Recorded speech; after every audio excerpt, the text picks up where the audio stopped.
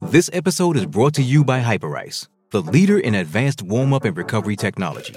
They have tons of innovative products, like Venom-heated wearables to help soothe sore back muscles, Normatec compression boots to speed up recovery and increase circulation, and Hypervolt massage guns to improve mobility. Loved by athletes like Naomi Osaka and Erling Haaland. Try them yourself. Get 10% off your order with the code MOVE at hyperice.com. Introducing Royal Caribbean's newest ship, Icon of the Seas, the ultimate family vacation. The ultimate 6 slides, 8 neighborhoods, 0 compromise vacation. The ultimate never done that, can't wait to do it vacation. The ultimate chillin' by a different pool every day of the week vacation. This is the Icon of Vacations. Icon of the Seas, arriving in 2024. Book today. Come seek the Royal Caribbean. Ships Registry, Bahamas. We are back. Matthew Collar, Darren Doogie Wolfson with you here, filling in for Mackie and Judd. And Doogie just comes out of left field entirely with some information that the name Miguel Sano is out there on the market. Now, here's the thing. He probably isn't good enough right now in his career, or has not done enough for other teams to say, absolutely, yes, our superstar for your superstar. That you would need to add something else. Now, if that was Nick Gordon, would the Minnesota Twins add Nick Gordon to the mix to try and bring in an ace superstar pitcher? Well, first off, I think it depends on who we're talking about specifically. Like, do you consider Garrett Cole a superstar?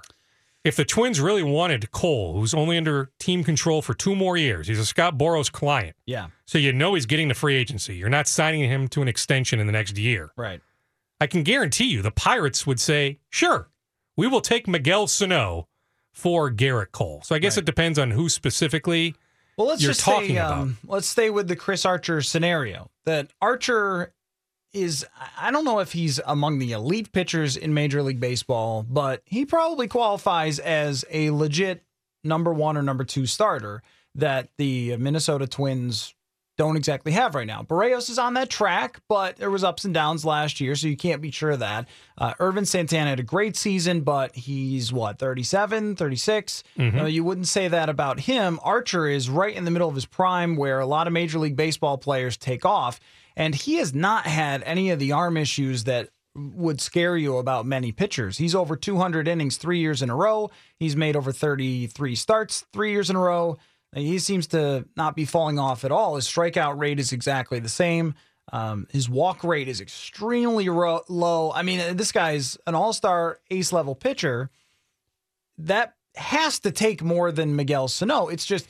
I think so. I told you. I don't see where the Rays would say, even though they need a third baseman, heck, you need a third baseman, go sign Todd Frazier.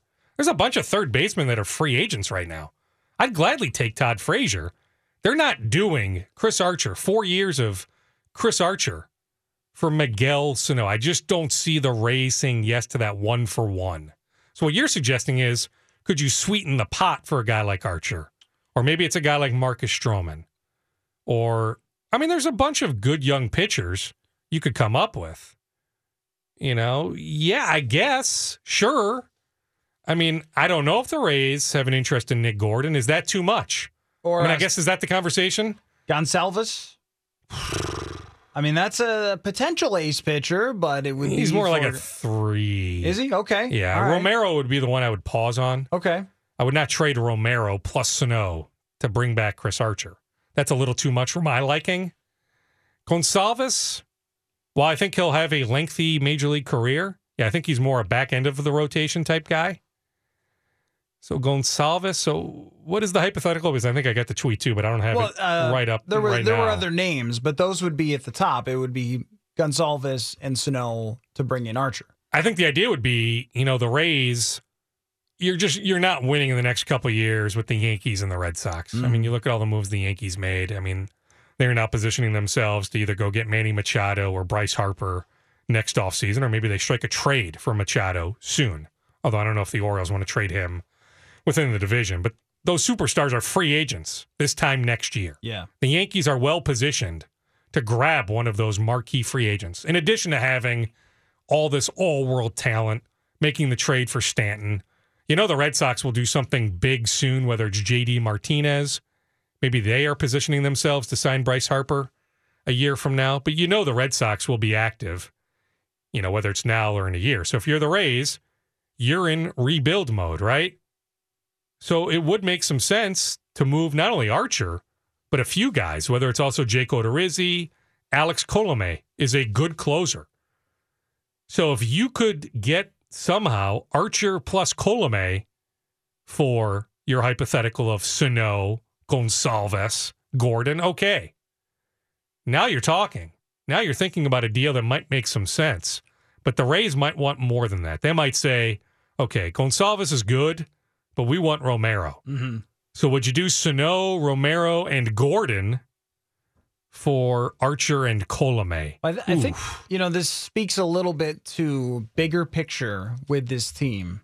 Are we in a position to think about the Minnesota Twins as a team after where they finished last year that should be going crazy to buy and try to win the World Series with something like that? I mean, that's a big buy. That's trading away one of your biggest assets and then a top prospect, even if you don't think Gonsalves is going to be an ace. But if Romero's going to be that guy, a future ace, would you trade him away?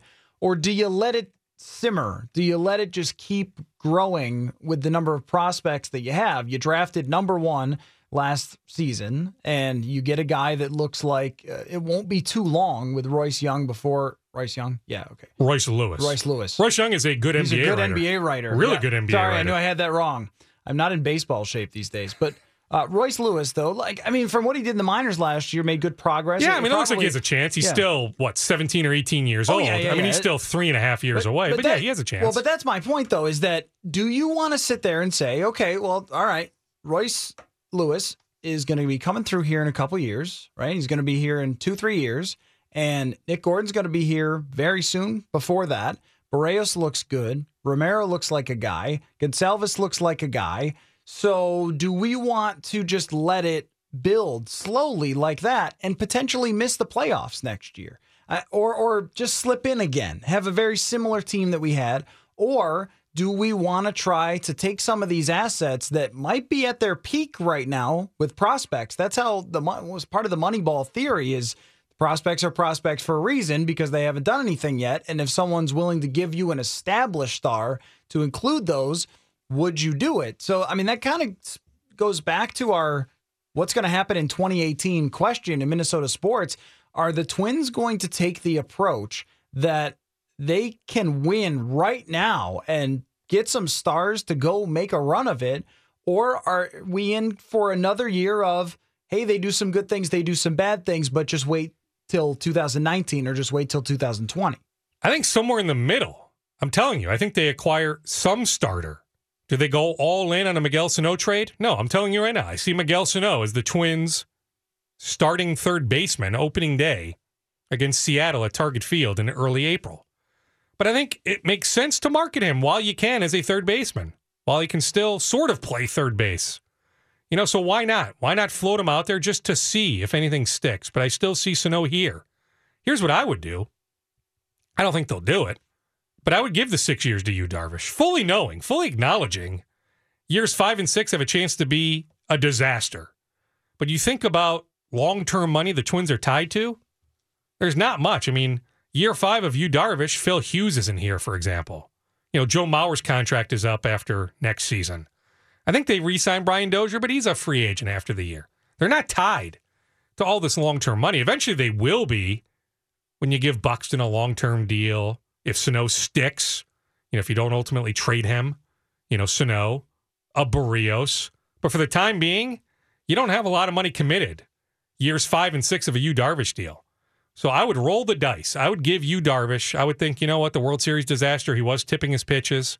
There's a lot of talent there. I want Yu Darvish. I want him starting opening day. I want him to make 28 starts for me in 2018. We can make a run in 2018. Now, I'll say this much, though, and I've heard this from people internally with the Twins. They feel like they're still closer to the teams that were chasing them for that second wild card. Mm-hmm. You think about the Angels and the Rangers and the Orioles and the Blue Jays.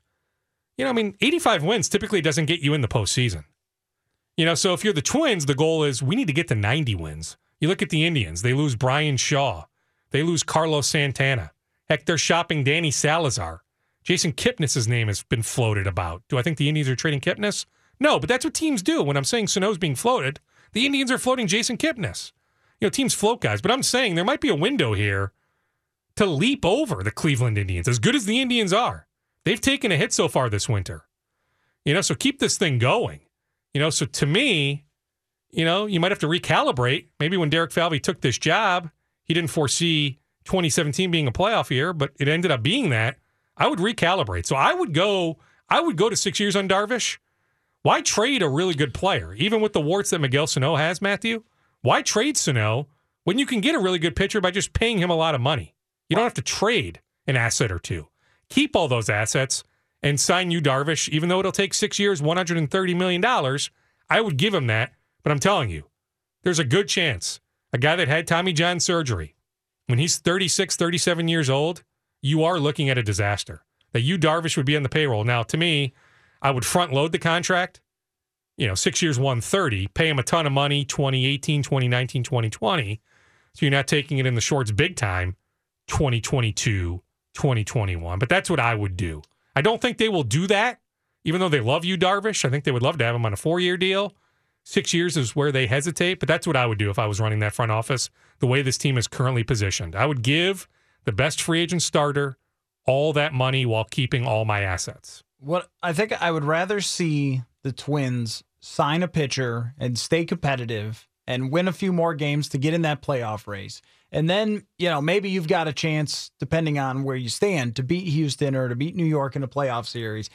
In baseball, it becomes one of those, nothing's impossible when you get to the playoffs sort of thing that we've seen inferior teams make their way to the World Series. It doesn't have to be that those two teams are just unbeatable. It's not like the Warriors where you basically just have to stay out of their way because they're going to win because they're just better than everybody. Mm-hmm. Warriors and Cavs every year, maybe there's some other teams that sneak into the conversation this year, but that's how it was last year. Forget about it. If you're trying to build to win now, don't do it because of that. Oh, I think that's going to be the way it'll be this year. It's going to be Warriors Cavs in the finals. Yeah. Oh yeah, but in baseball, maybe the Rockets have a little bit of a chance. But if I had to bet, it's Warriors Cavs. How the NBA season will finish. Yeah, in baseball, it's a little bit more of a crapshoot. Yeah, it's not that way, right? You get a couple of hot pitchers, and you've seen super teams go down. For a little while, the Philadelphia Phillies had the super team. They won one, but then they also lost in the first round to the St. Louis Cardinals one year, where they just got cold and it didn't work out. So I think with baseball, there's much less we should be patient because we're not going to beat them now, and we better wait. At the same time, I think that the way this team is sort of trending is Houston Astros-like in that it's got all the prospects that very soon will be right there and ready to take you from, maybe we'll make the playoffs to a really, really competitive team for a very long time. And what I would not want them to do is to move on from some of those prospects and have to trade out your most powerful and dangerous hitter. I think I would rather have the years of Sano, and if he decides to leave, he decides to leave. And maybe when Joe Mauer is done, you move him over to first base and you bring in somebody else at third base, and you've got a guy who, at worst case scenario, plays 120 games a year and hits you 30 home runs and strikes out a bunch, which is a pretty valuable player. It's not the most valuable player that maybe we once dreamed Sano could be, but if you have to start tacking on your Nick Gordon or your Romero or your Gonsalves, I start to say, that might be just giving up too much when one of these guys will probably hit eventually anyway. And there are free agents, like you mentioned, with Yu Darvish. And Darvish, we think of him with the Dodgers as being horrendous. With the Dodgers, he had a 3.44 ERA. It's recency bias. Everybody remembers the World Series. It was a mess in the playoffs. But I'm telling you, read Tom Verducci's article on SI.com. He lays out the compelling case, including quotes from Astros players that he was tipping. And I'm telling you, it happens in that sport. I'm convinced. Nobody with the Twins will acknowledge this, but I'm convinced a few years ago when the Twins were kicking Chris Sale's butt when he was with the White Sox, it was Molly, it was Torrey Hunter. They picked up on something. Chris Sale was tipping his pitches. That's how the Twins were destroying him. Yep. He's destroying everybody else across baseball except for the Twins. The Twins just hit the you-know-what out of Chris Sale. So it happened. So I firmly believe he was tipping his pitches to the Astros. The Astros took full advantage. But yeah, there's a lot to like about Yu Darvish. I'm just saying my trepidation is any guy that's had Tommy John surgery, even though about 50%, if not higher, of all the pitchers in Major League Baseball have undergone Tommy John surgery or will undergo Tommy John surgery, I hesitate on a lengthy deal. So, a guy that's had Tommy John, when he's 36 or 37 years old, there's just not going to be a whole lot there. So Doogie has come across the information that Miguel Sano's name is being floated out there, at least marketed a bit, the possibility of a trade. I don't even think it's a lot of teams. I think anybody can connect the logical dots of who are some good, young, controllable pitchers that could potentially be available. That's why we float out, hypothetically, Chris Archer, right? That Tampa is clearly in a rebuild. Tampa needs a third baseman. Okay, Tampa makes sense. The Toronto Blue Jays, Marcus Stroman, same division as the Yankees and Red Sox, right? There's a few other examples I'd have to write down. I'm with you. I'm not in baseball shape right now, per se. But if you gave me 5 minutes, I could come up with 3 or 4 other names. Unfortunately, Garrett Cole's only under team control for 2 more years. Mm-hmm. But the Pirates have an interest in selling some of their assets. So yeah, it makes sense, but it's not like Sano's name's been floated to 25 teams. I think it's a very small amount of teams. So if you got a thought on that, the idea of trading Miguel Sano, since it now seems possible, it hadn't even really entered my mind that would be something they would do. Feel free to give us a call, 651-646-8255. Questions of significant importance coming up next. Mackey and Judd now continue. Get the name right, and then if you're lucky, you'll appear. On 1500 ESPN. Now on Mackey and Judd. Do you believe in past lives? Did we ever really land on the moon? Questions. What are the 6 degrees that separate you and Kevin Bacon? Of significant importance. Well, the question that is out there now is, would you be interested in the Twins shopping Miguel Sano? I guess we can't quite go to shopping with the level of report from Doogie, but at least his name has been floated or marketed out there that he is not untouchable for the Minnesota Twins. So would you be interested in exploring deals for Miguel Sano if you're the Twins? All right, Dave, what do you have for questions of significant importance? Let's start with this one. Wolves game last night. It was called by the NBA on TNT crew before, after, or during and post game. They were all there, and after the game, they all sort of agreed that there's one problem that the Wolves have more than any other, and this was the conversation. I have it for you here. Tibbs is not going to change. And, we want them to have a faster pace, but guess what? They're 4th in the West. They're doing fine. Their record should be better, but he wants them to execute in the half court. Because in the playoffs... Well, first of all, Shaq, you can still execute in the playoffs. In the half court. But you still... I'm going to tell you a scary thing I would like to see. Jeff Teague coming at me full speed with Karl Anthony Towns on one wing, Wiggins on the other wing, and I'm not even counting Jimmy Butler. That would be scary for any team in the NBA to have those young guys. I'm not saying I don't agree with you. Okay. I totally agree with you, but I'm just saying they're not going to do that. But I think that's why it's tough for Andrew Wiggins to every night be consistent, because he's not really a great spot-up shooter, and he's really not a great 3 to 4 dribble guy. Like, he's going to just open the floor up at 3 to 4 dribbles. So, but in the break, and then the game is moving faster, he is very difficult. And I think you saw that too with Tyus Jones in that second unit, and the ability to push it and get the tempo up a little bit. All right, they all agree the Wolves would be a better team. You move the ball down the floor, you push it, you fast break, and try to get points in transition. And I think, it's a team that struggles on defense. You push the pace, that means the other team is getting the ball more options to score, and you're probably having to play then more transition defense as well. I'm not sure that's such a great idea. Your opinions? I think you're right, Dave. You're very astute on that one. Also, the Wolves are a good offensive rebounding team. The more offensive rebounds you grab, that impacts your pace of play. So in theory, sure, we'd like to see the Wolves get up and down more, but I love to see Jeff Teague dribble less. Ernie Johnson, very astute there on Tyus Jones. Tyus should play more. Yes, in theory, it makes sense. But yes, you also need to come up with stops on the defensive end to be able to push the pace. They are not a good defensive team. I'm not quite sure we'll see them be a good defensive team the rest of this year. Maybe that's something that evolves over the next couple of years. So, yeah, on the surface, sure, Charles, Shaq, Kenny, sounds great. But when you really dig in on it, it doesn't add up. Doesn't feel to me like this Timberwolves team yet really has an identity or understands who it is. I mean, they're not a grinded out team. They're not like when Memphis was good, where you're in for just slow basketball and Marc Gasol beating you up down low. You're not okay. It's not that type of thing because Karl Anthony Towns isn't going to beat you up.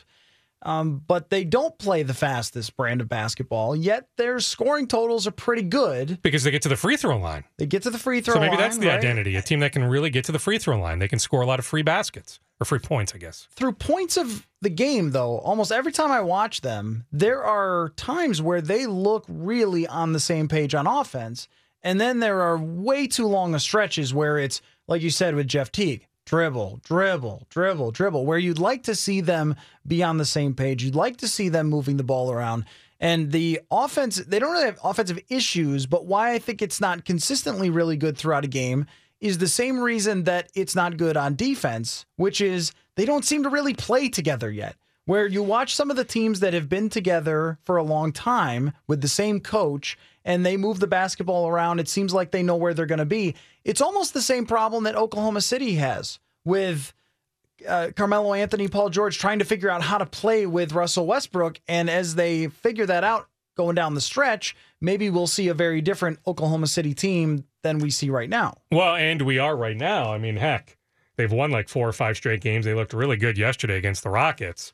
One of the Thunder's issues is that Carmelo isn't making shots. I mean, he's never shot this low a field goal percentage. So if he just simply was a better shot maker, that would help. But yeah, I mean, it takes a good amount of time. Like I always say, you bring in that many new players, give it until at least Christmas, if not mid-January, before you formulate really strong opinions. But yeah, on the Wolves, yeah, I mean, oftentimes it is a lot of hero ball, a lot of individualism. Yep. 5, 4, 3 on the shot clock, and it's Jimmy Butler just jacking up along too. Or it's Jeff Teague over dribbling. They need to get the ball down low more. I've said for weeks, heck, more than that. Karl Anthony Towns needs to touch the ball more. Doesn't mean he has to shoot more. Get him the ball in the low block. Let him initiate the offense from down there. So yeah, you're right about that. And I'll make the point again that I made in the first hour. The schedule has done them favors. Mm-hmm. Can they sustain this offensive success as the schedule gets a lot more difficult? If you look at their schedule for the next month, pack a lunch. They have either the toughest or second toughest remaining schedule based on strength of schedule in the Western Conference. So they will play a lot of good teams the rest of the way. They've also benefited from, they play Utah without Rudy Gobert. They play the Heat without Hassan Whiteside. They beat the Clippers twice, no Blake Griffin. They beat the Spurs once, no Kawhi Leonard. They beat the Nuggets last week, no Gary Harris Jr. They beat the Suns over the weekend, no Devin Booker. They beat the Lakers last night, no Lonzo Ball, no Brandon Ingram. They have benefited greatly from the opposition missing some of its key players through these first, 34 games. But they're still a playoff team. I don't think they'll finish 4th. They're currently in the 4th spot. I don't think they finish 4th, but they will be among the top 8 in the Western Conference.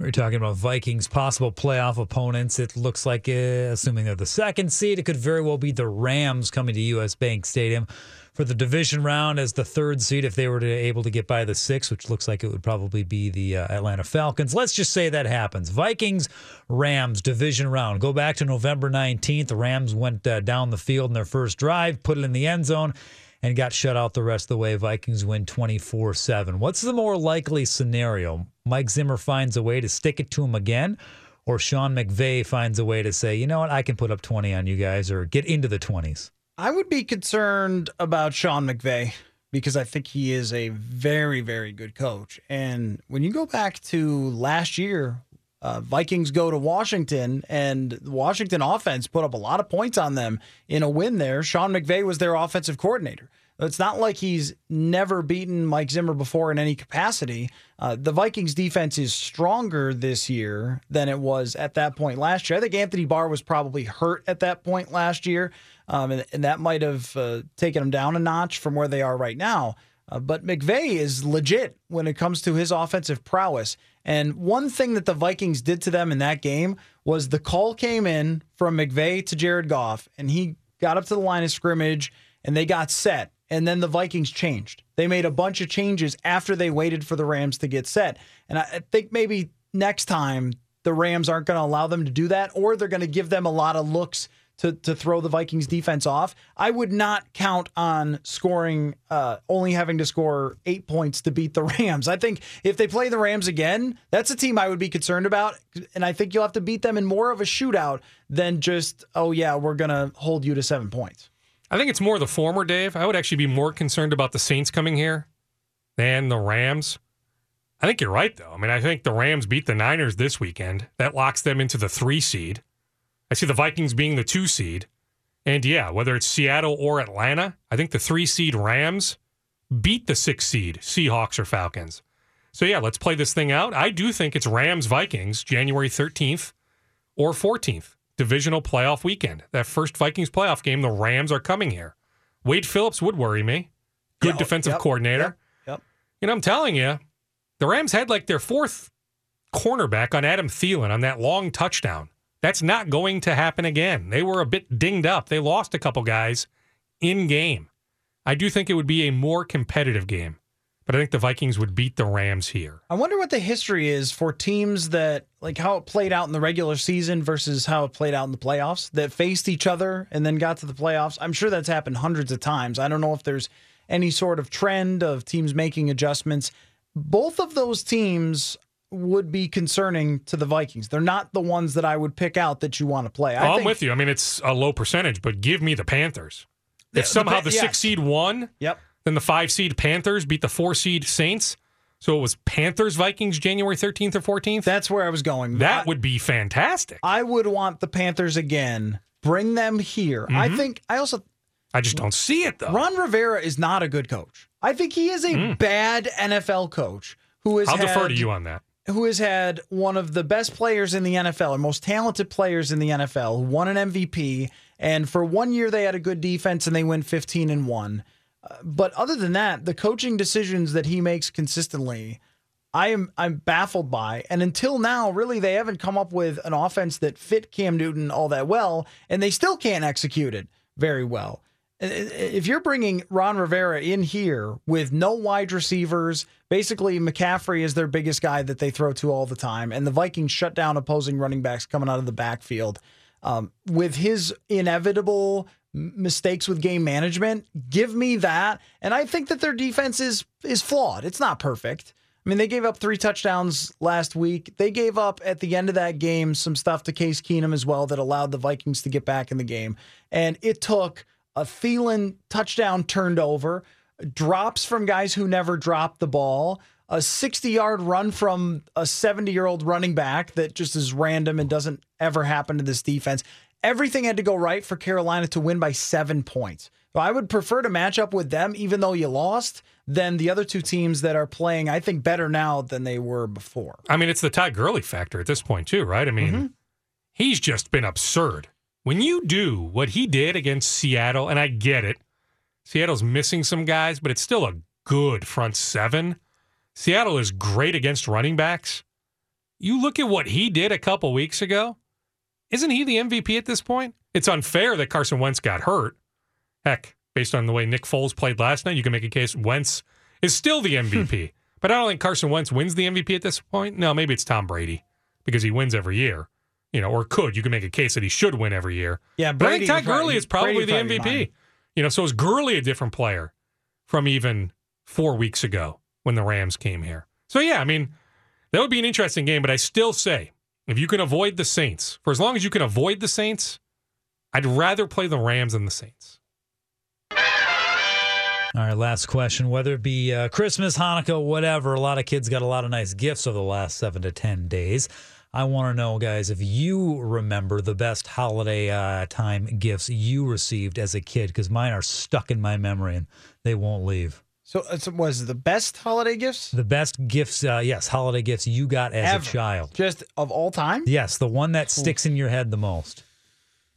Let me think about that. By the way, a tweeter makes a good point. The Rams in that game in November here, fumbled at the 1 yard line. Oh, that's true. Yeah. You know, so there's a flukiness about that. Now the Vikings had the ball deep in Rams territory at the end of the game, took some knees. But there were some fluky things about that Rams-Vikings game. The injuries especially. That lend you to think that you look at the final score 24-7, the Vikings won that game rather easily. Not so much. A little bit more competitive than the score indicates. Also a throw from Case Keenum where he looked like he just launched it up in the air when he was on the run, and Adam Thielen came down with it. That, as we saw last week on some of those throws during the Packers game, that doesn't always work out that way. The best Christmas gifts ever. I don't really have like a super creative one. My dad one time moved heaven and earth to find us a legit toboggan. That's very cool. Like a real, not just like the plastic one that you get at whatever place you shop at. The big curved front, yeah. The one that takes actual like ski, wax. You actually have wax the bottom of it. And with me and my two brothers going down a big long hill, that thing was reaching peak speed and was legit dangerous, but it was really fun on that toboggan. Other than that, every Madden video game. It was always every Christmas is when I got Madden, and that was always the highlight for me. Yeah, I mean, it might have been any number of Sega Genesis video games. How about this, though? Remember the sitcom Alf? Oh, yeah. This would have been when I was like second grade, first grade. So this would have been like 86 or 87. I had a healthy obsession with Alf. There was this Alf doll. That's not healthy, just so you know. You know, you pulled the string and it talked to you and did all that. Uh-huh. And yeah, much like your dad bended over backwards to find that toboggan, my dad did the same thing, trying to track down that Alf doll for me. So it probably would be that. Anybody else have Teddy Ruxpin? You remember Teddy Ruxpin? I do, yes. I remember it didn't have it. He was a bear that talked. The same sort of thing. You'd put a tape in his chest and he would talk. But the thing with Teddy Ruxpin was he was just big enough and that hard chest to use as a football tackling dummy to throw Teddy Ruxpin down the stairs because he'd have enough weight to go doof, doof, doof, doof, down the stairs, punch him in the face. He was like durable. So you could really beat up Teddy Ruxpin. And that was when I was real young, but that was a good one too. The other one, Dave, was I was Mackey-esque with my obsession with the W. At that point, it was WWF. Yes.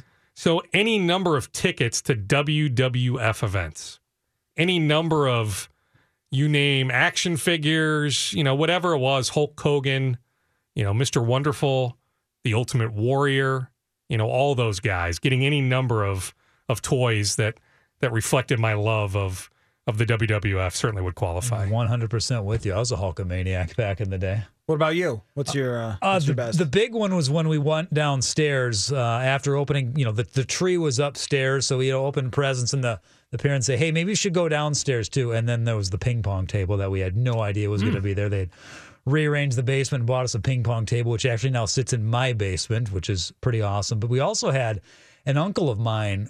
My brother and I played boot hockey in the driveway, all winter long religiously, and always just, had the plastic cones for goals. Well, he built us a couple goals of, 2x4s and chicken wire. And it was just awesome. Wait a minute. We have actual goals now? It was just the coolest thing for a 7-year-old. Did you guys create games in the street and stuff like that? Oh, yeah. When you were kids? Oh, yeah. We used to play 500 all the time, football, baseball. We were big on kick the can. That wasn't necessarily in the street. But yeah, I mean, I grew up on a street with 7 other kids within a grade of me. Good. So it was fantastic. Perfect. Yeah, we had a few of them. You mentioned the ping pong table. So we had this thing that could convert from a pool table to a ping pong table. It wasn't big. It wasn't like a full size. But, well, the ping pong was really hard to play on that small of a table. So we created a game where we would set up a bunch of glasses throughout the kitchen and you would whack it and try to see who could get it in the most. And it broke many things, but it was a great game. That's fantastic. I thought you were going to say you set up glasses and played beer pong as an 8-year-old. No, we did not. Kyler grew up in New York, not Wisconsin. Right, yeah. Oh, wow. Good one. Yeah, because they don't drink in upstate New York. No. Yeah, I think they do. Doogie, let's move over. We've been talking about what's next for teams, 2018, what we expect. You would be more dialed in on this than most of us, I think. Let's talk about the Gophers. we'll finish this off a little bit with the Gophers, because on this station here, there's some headbutting over the future of the Gophers and whether it's going to be bright or not. But how about the immediate future? I'm going to ask you that next. Collar and Doogie in for Mackey and Judd. Phil Mackey, Judd Zulgad. I'm trying to get our players to listen to me instead of listening to you guys. Mackey and Judd. It's like poison.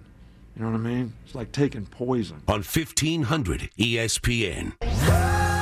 And this portion of Mackey and Judd with Collar and Wolfson, sponsored by Pleasureland RVs. So to end last segment, I just said, what's the future of the Gophers? I didn't say specifically which sport. I think we know volleyball is going to continue to be good. I think we know women's hockey is going to continue to be good. I would like to see a lot more out of women's basketball, to be honest. A little disappointed. It's changing slowly. They're actually stopping the opponent from time to time this year. 11 non-conference victories heading into conference play later this week. It's not a team that looks real dangerous of making a Lindsay Whalen-like run. No, but I mean, that's a mirage. That's not the trend. I mean, it's not like Gophers women's basketball was ever this legendary program. They do have a professional player. I mean, Carly Wagner is good enough to make money playing one day, so maybe they have a chance this year in her final year. Yeah, it'd be nice to see them get to be very relevant again. Mostly because I'm just a women's basketball fan, and I would like to see that. But let's put those aside. I think we know who they are. But the two teams that are debated a lot more are the basketball squad and the old football club. Let's start with the PJ Fleck Gophers.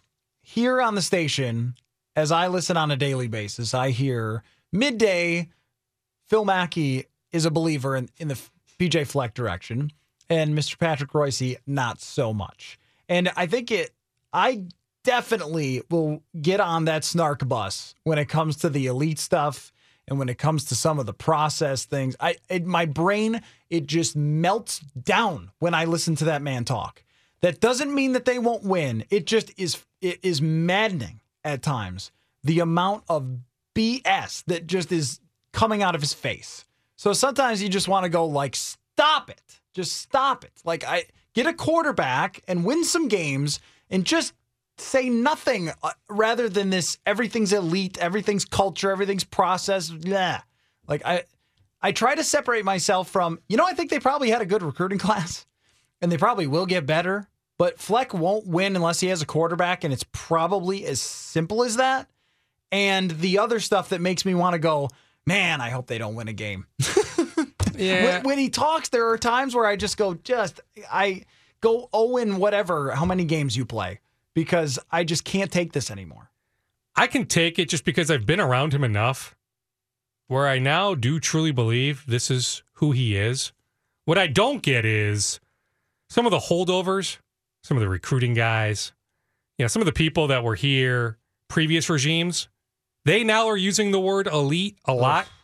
And, give me a break. That was never in your vocabulary. That's not who you are. So stop trying to impress PJ Fleck. But when it comes to Fleck, I'm firmly convinced that's who he is. He gets it when it comes to the quarterback position. He got the number one junior college quarterback in the country. Ole Miss wanted the kid. Kansas wanted the kid. Sometimes it's hard for JUCO guys just because your time is limited, but this kid, Vic Viramontes, has 3 years of eligibility left. I would make him the favorite to be the 2018 starting quarterback. But they still like this Tanner Morgan kid. He'll be a redshirt freshman next year. He has a chance. They have a commitment from the Eden Prairie quarterback, who I like a lot.